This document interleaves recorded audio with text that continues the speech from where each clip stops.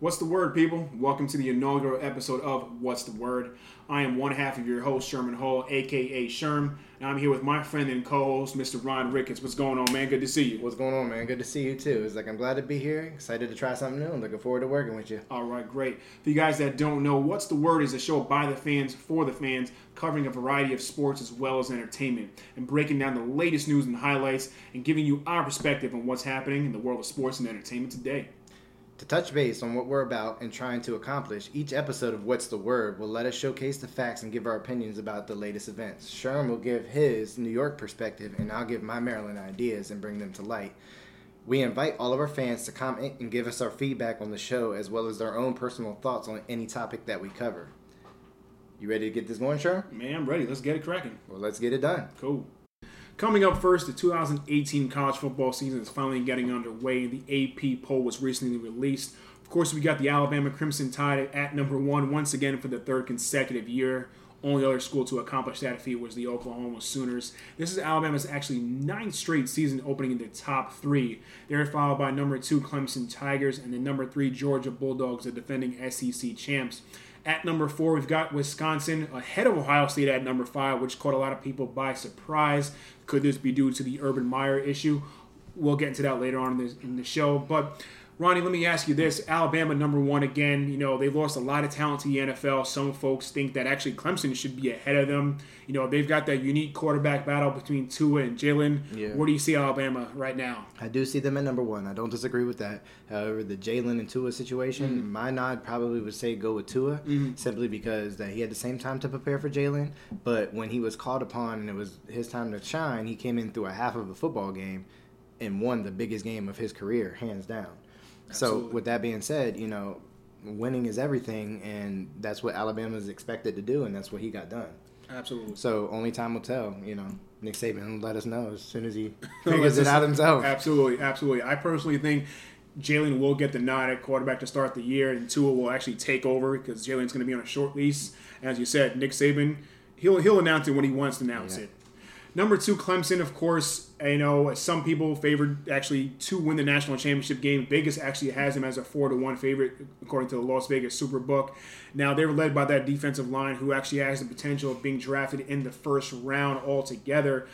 Do you think Clemson will be there at the end of the season, Ron? Absolutely. I firmly believe that because I think they're an explosive team. They're outstanding offense. Their defense is dominant. And they just know how to win. Yeah, Dabo Swinney has definitely brought the swag back to Clemson. No question.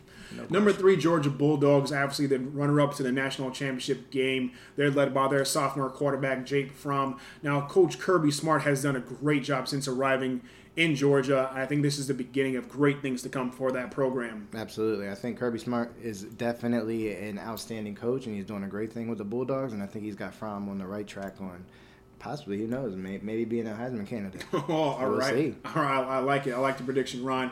The number 4, Wisconsin Badgers, as I mentioned earlier, might have taken a couple people by surprise. They did receive one first-place vote. But, you know, Wisconsin, I don't think they're the 4th best team in the country right now. Like I said, I think they might just be ahead of Ohio State because of the issue with Urban Meyer. So they had to replace somebody in the Big Ten with another team. So I think Wisconsin, they'll have another good year, but I don't see them as the 4th best team in the country right now. Yeah, and I agree with that statement. I don't see them as the 4th best as right now because, like I said, they were predicted to possibly lose like they did last year, and they had a great season until they got up to the end of the season when it really got – the competition really got stout pretty much. So, you know, only time will tell. And maybe, like I said, it's too early to see what really going to happen. But Absolutely. Rounding out the top 5, we have Washington at number 6, followed by the Oklahoma Sooners at number 7. And then we've got Miami, Auburn, and Penn State, respectively. Now, Oklahoma's got a unique situation. They've got to replace their Heisman Trophy winning quarterback, Baker Mayfield. You got the redshirt junior, Kyler Murray. He's 5'10", is an athletic guy who can actually run the field. You know, and really, we're not sure how long he's going to be around, Ron. He's actually been drafted by the Oakland A's in Major League Baseball. So, who knows? You may have him for this 1 year, and that's it. You may have to look again. I mean, what do you feel about the Oklahoma Sooners going into the year? I feel as though they're going to have to make a very quick decision because that one decision can possibly affect their whole entire season. Absolutely, absolutely. And the other unique situation I feel, you've got Penn State with Trace McSorley leading their way, their senior quarterback. who's really a proven winner. I think Coach Franklin has done an excellent job with Trace, putting him in the right situations, putting him in the perfect schemes to let him succeed. And really, this is going to be a different year for them because they've got to replace their star running back, Saquon Barkley, who went to the NFL draft. Now, you've got Miles Sanders taking over. He's a unique, speedy back who I think can do a lot of things. But Trace, caught a lot of people by surprise. Some people are actually putting him in possibly a Heisman Trophy candidacy race. ESPN's Kirk Herbstreit actually called him the 2018 version of Baker Mayfield. Not in any negative aspect, of course, just his abilities to win and do the things he does on the field. I mean, do you think Penn State, Trace McSorley can lead them to the victory again? I honestly do firmly believe that Trace McSorley can get it done. He's a proven winner. He's a very valid leader, and he's been battle tested. So basically, with all that aspect of it, he could still get it done as far as, making the plays down the field, scoring at will when he needs to score at the last possible minute. The fact is that running game going to help him to kind of keep the offense balanced how he was used to last season? Absolutely. Now, we've got some key matchups in the first week of the 2018 college football season. A unique game is Louisville at the number 1 Alabama Crimson Tide, where Coach Bobby Petrino of the Louisville Cardinals actually recently almost pretty much guaranteed a victory. I think he's got to slow down. You are facing Alabama, but we'll see what happens there. We've got Washington visiting number 9 Auburn Tigers. Now, Auburn has their returning quarterback, Jarrett Stidham, but Washington, I think, is led by their running back, Myles Gaskin, who's a very, very dynamic player. Now, of course, people say they're led by their quarterback, Jake Browning, who's very talented as well, too. But I think Myles Gaskin is going to come out and surprise some people and actually might even lead the league in rushing this year. Yeah, it's very possible, but it's also up to, is the Washington defense capable of stopping that tricky Auburn offense? Because, you might think that you got them down pat, and then they're always coming out with a wrinkle. Right. Absolutely. It's hard to say. Absolutely.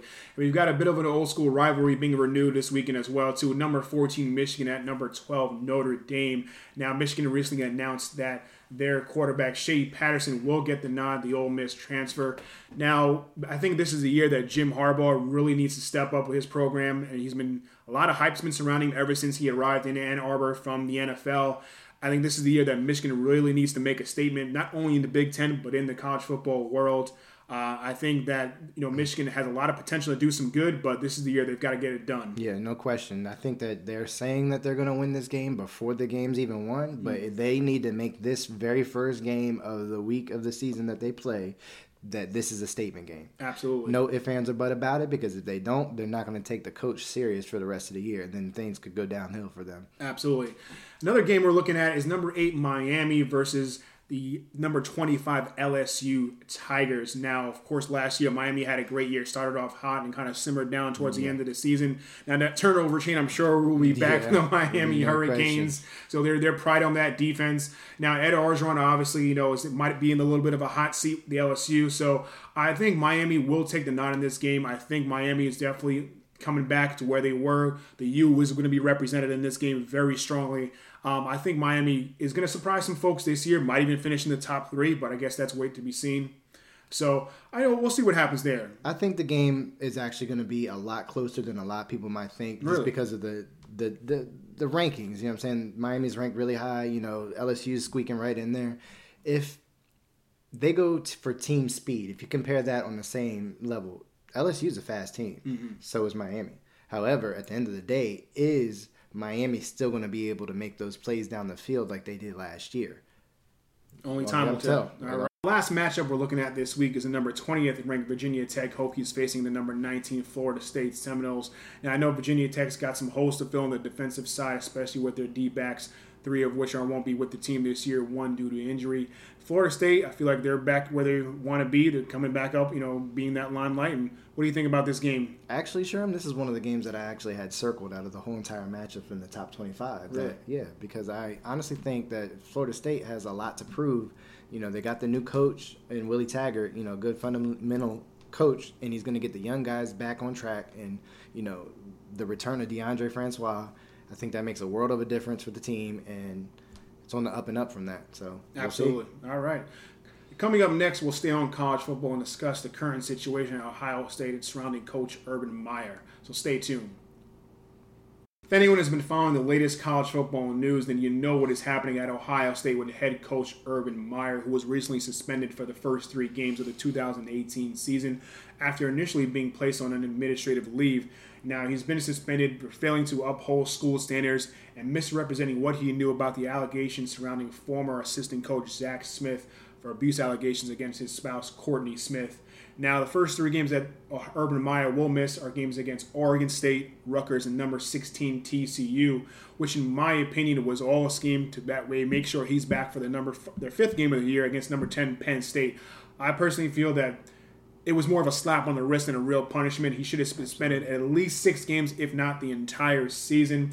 I personally feel that this was just a stunt to just show something that they're doing something, but they wanted to make sure he was back in time for that game against Penn State. He gets 1 game back before that. He gets him back in the groove, and he gets to go ahead and gets Penn State into the Lions.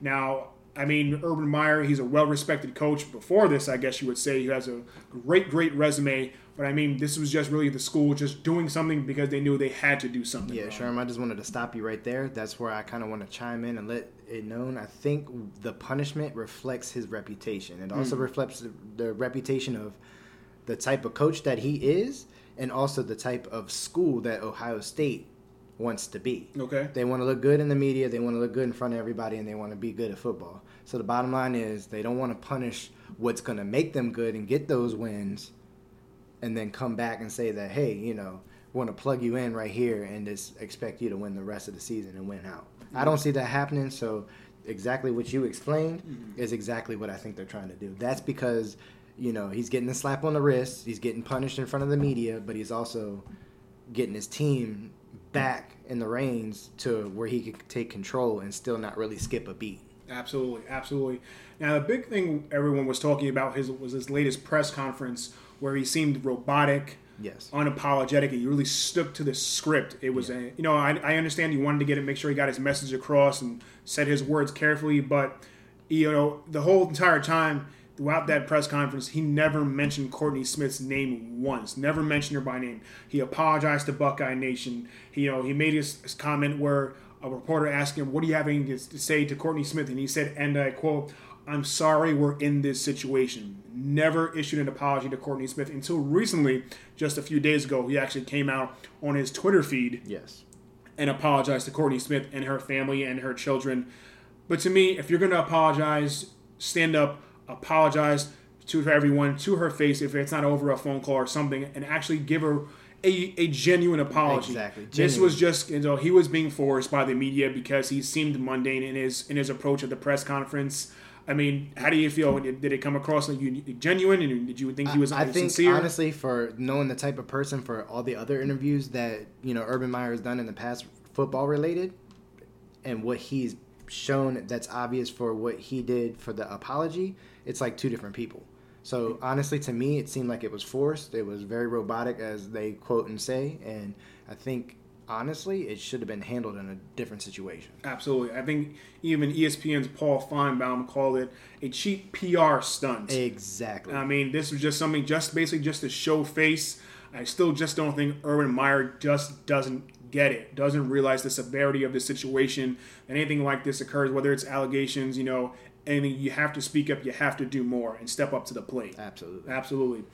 So when we come back, our last topic today will be on the University of Maryland and surrounding their controversial head football coach, DJ Durkin. So stay tuned, we'll be right back. So with the University of Maryland football program in the hot seat surrounding head coach DJ Durkin and the controversy there, who's recently been placed on administrative leave due to amid a toxic culture, quote, against the football program. Now, DJ Durkin, he's been with Maryland since 2016, has an overall record of 10-15 with the program. He actually coached under Urban Meyer at Bowling Green for 2 years, in Florida for a year. So it's kind of ironic that both of these coaches have some issues going into this season. Now, everything started, of course, with the death of offensive lineman Jordan McNair in this offseason after he collapsed doing 110-yard sprints in practice and was placed in the hospital and passed away 2 weeks later. Now, of course, this is obviously a big deal, of course. Now with the culture and the aspect of the football program coming under fire, being a bullying program and just humiliating and verbal abuse of players, as they had called it, this is, a big deal. Being that, we've both played football, we've both coached in our time. I don't think that every program does this, but I think there is some level of degree of similarity to this. Absolutely. Where coaches are hard on kids and really, going after them in practice and in games, and, maybe some sort of verbal abuse is happening. But, DJ Durkin, I think, just has to do better. The program really has to do their investigation and really find out what's going on here. I mean, do you feel that, Durkin will be back with this team, and how do you think Maryland will rebound from this? Honestly, it's very tough to say. This case is a lot different than the Ohio State case because simply you got a death on your hands, and that is very, very serious any way you look at it for any amount of schooling, sports, of any such. Absolutely. So with that being said, they basically got a different approach than it would be for, Urban Meyer's case, or, in this case, DJ Durkin. It's kind of like, yeah, maybe he lied about covering, knowing of what was going on in the situation, but then again, he had to have known something. Mm-hmm. So what I'm going to fall back on is the reputation of the school again. See, Ohio State's reputation it's like a compare and contrast type of thing. I want to say Ohio State simply because, they're known for having a solid football program. Right. Maryland, before you bring all these well-coached and good coaches back to the sports programs that's in the school, it's known for an academic school. Mm-hmm. So they want to keep sure that their academics is right, but also having, their players for whatever sport they may be still be in line and follow those guidelines that they need. Now that they got DJ Durkin at Maryland, he's a good football background and his knowledge of what he's doing. However, the whole situation, is really under the microscope, and I think it's going to be very, very hard for Maryland to bounce back from this one because it's involving the head coach, the athletic director, and the whole entire school pretty much, So yeah, I mean, this is something that, will go on for quite some time, I think. They've got to really look into the situation, of course, when players really speak up and feel that, this is not a good environment for them. You have to look into it. You have to find out, get to the bottom of things. And just recently, it's come about where DJ Durkin perhaps maybe have hired a lawyer to rep two former players against sexual assault abuse, with athletic department funds. So there's a lot of different things happening with DJ Durkin, and even the former athletic director, Kevin Anderson, who was initially had taken the fall for some of the other allegations. But, Maryland said it was him, but now it could possibly be that DJ Durkin was involved. A lawyer, actually, attorney Donald Maurice Jackson, actually said that he was hired by DJ himself. Yeah. And he had minimal contact with former athletic director Kevin Anderson. So DJ Durkin is definitely himself under the hot seat. They've got to look at the program as a whole and see what they want to do there. But, I don't see him actually coaching at all this season. Will he be terminated? That's something they've got to look at. I mean, how do you feel? Do you think he deserves to be back with the program, or he should be gone? This is honestly one that's really tough to call. People want to pull the trigger on a lot of things and to say, hey, it's automatic termination. But realistically, you got to hear his side. You got to hear all sides of the story pretty much. You know what I'm saying? Yeah, it's a very, very, very, very serious case. But at the end of the day, none of us was actually there. Absolutely. So I guess we'll find out when the time comes. Well, folks, that wraps up episode 1 of What's the Word. Again, I am your host, Sherman Hall, a.k.a. Sherman, with my man, Ronnie Ricketts. Thanks so much for being here, man. I appreciate you. Looking forward to keeping doing this every week, and we'll be back with more content later on the show. Be sure to check out our channel, What's the Word, and we'll be back with more exciting news and highlights throughout the year. Thank you so much. Thank you.